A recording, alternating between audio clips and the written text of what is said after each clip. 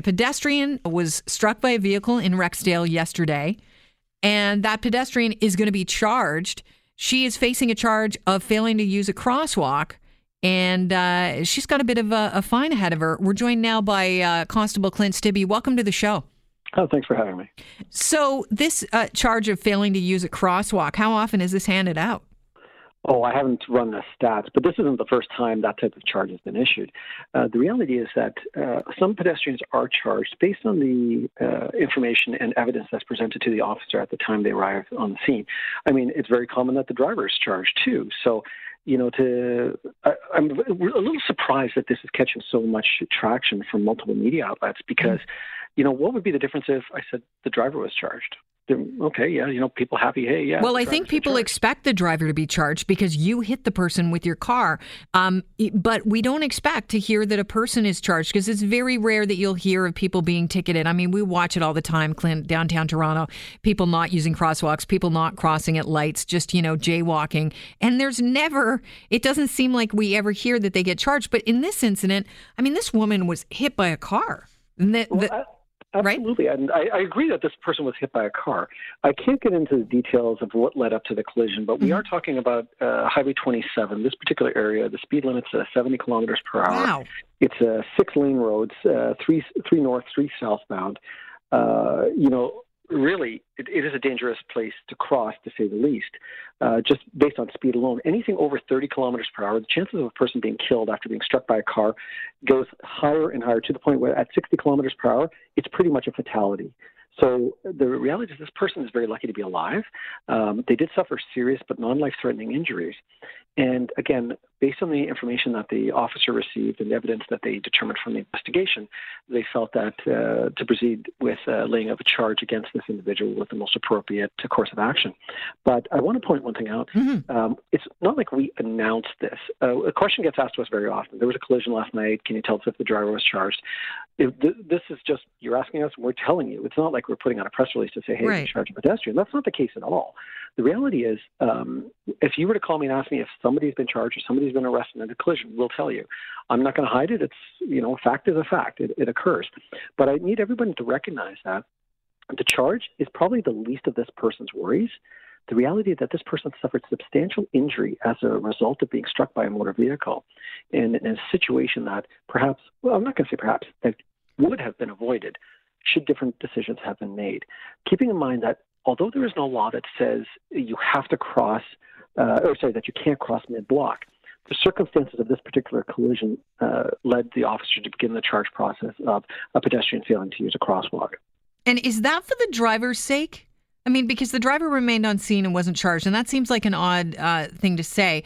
But does it give the driver a little bit of, clearly they're going to be messed up because this person's been taken to the hospital. But does it give them a little bit of a peace of mind to say, oh, okay, well, it really wasn't my fault. It really does. They've laid a charge, so it really does allow me to say, I couldn't do anything about it. Like, it was out of my hands. So we have to keep in mind that we as a service don't look at fault. We look at causal factors, meaning what led up to this collision. We're not saying that the driver couldn't have made a mistake. We're not saying that it's all on the pedestrian. But when the officer's faced with certain evidence and they've made a decision now to proceed with those charges, there's something in the investigation that has put them on that path. When we go as an impartial individual. We don't go with the intent that, hey, we're going to charge the driver. Because the reality is if we do that, or even pedestrian or driver, with that intent before we even get there, we're not doing a proper investigation. So the officer has to speak to witnesses, video if any, conversation with the involved, driver and passengers and pedestrians. They have to take everything into totality and then make an assessment based on that. So the difference is that they're making an informed decision based on the information that they've received. So is this relatively common when we hear about somebody, it's just a horrible thing. As a driver, it's a devastating thing to happen. As a pedestrian, you never want to be hit by a car. But is it often that people are fined, the pedestrian is fined when there's an accident? We have to be careful how we say often because that's a relative term. Okay. I can say that the charge is late, but there are multiple pedestrian-related offenses that are pedestrians face charges for in relations to collisions, but not just collisions, actions that they may take at an intersection, disobeying the flashing hands, whatever the case may be. Mm-hmm. So can I say that pedestrians are charged for offenses? Yes, I can. Can I say, is it often? Well, again, that's a relative term. We, on average, see around about 2,000 pedestrian-involved collisions per year. Can I say what percentage of those pedestrians are charged? I think would be an unfair question. If we started to hand out tickets, though, to pedestrians, just, say we had a ticketing campaign and we started to hand out tickets for offenses, do you think that some of the pedestrians would be shocked that the things that they're doing are actually a finable offense? You know what? I think it would maybe raise awareness to complacency, in the sense that an individual that consistently does the same thing every day, putting themselves at risk, this person may have done the same action for years, never had a problem, and there was never a consequence for an action. But as the laws go, and I mean Newton's law, for every action there's an equal and opposite reaction. Every action that a driver or a pedestrian makes on the roadway, or a cyclist, results in some sort of reaction by some other part of the roadway, whether it's something moving, meaning a pedestrian, cyclist, or driver, that something is going to react based on an action. I've seen video after video of one thing occurring, something else happening, maybe a collision resulting from three different things occurring prior to this happening. So we do see a reaction to an action. And in this particular case, that person was struck by a vehicle, but based on information received by the officer at the scene, as well as evidence, they felt that it was appropriate to begin the process for laying the charges. I know you can't give us too much information, but if in the case of this person who was hit and taken to the hospital, why?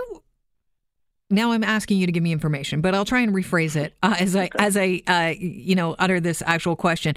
But isn't it enough that they were hit by a car to learn a lesson? I mean, the fine that comes with failing to use a crosswalk is $35 plus surcharges, brings it to $50. Would they have not learned their lesson at the car hitting them? So let me give you an example from something that I experienced a number of years ago. I was in 51 Division. I was called to a cyclist-struck collision. And when I felt bad for the cyclist, I truly did. They were in bad shape when they went to the hospital.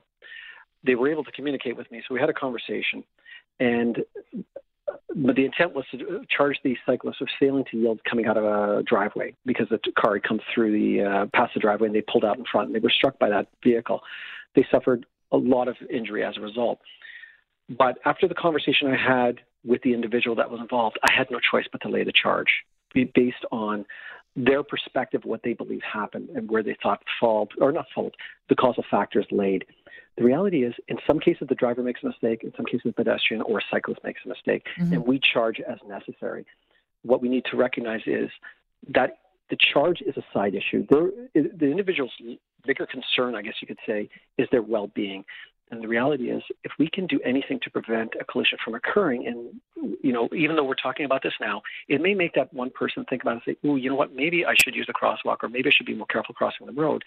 Drivers being aware that these types of things do happen, reduce your speeds. This is a big part of a bigger conversation. And by having this conversation, there's drivers out there that are listening on their radios. There's pedestrians that are listening on their iPhones or Android phones. I can implore you, be aware that anytime you're on a road and you have multiple different groups using that road, there's going to be conflict. If there's a conflict, in some cases may result in injury or death. That's where everybody needs to work together.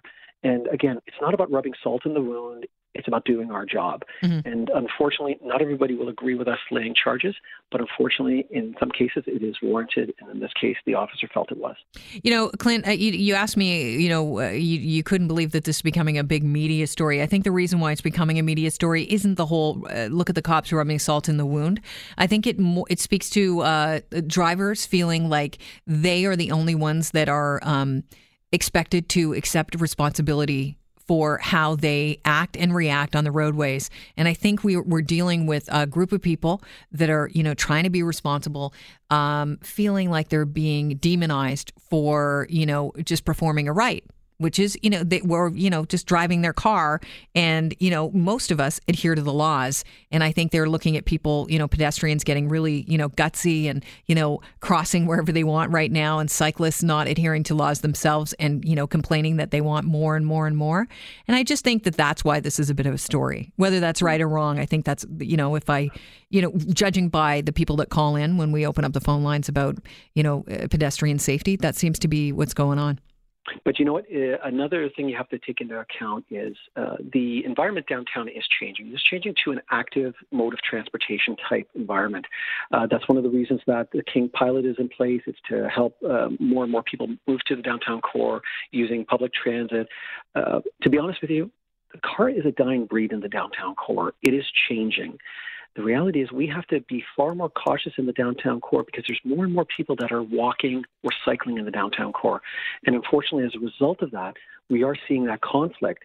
And the only way to really stop any sort of conflict, and I use the word conflict because that's really what it boils down to, but technically I guess you can infer collision as well as part of the conflict.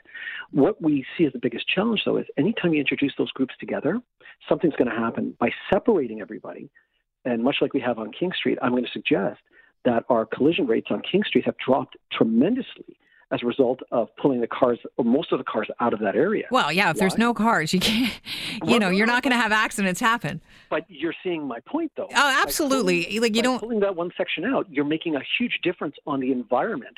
And the reality is, city is moving towards more and more public transit, more and more active transportation. But Clint, those public transit, a lot of the lines run above ground too. And if we don't teach our pedestrians and our cyclists how to behave, we're going to hear very soon that it'll switch from the car, which is a dying breed, to TTC vehicles. But you know what? We see TTC vehicles involved in collisions, and we also have to look at what their drivers are doing at the same time.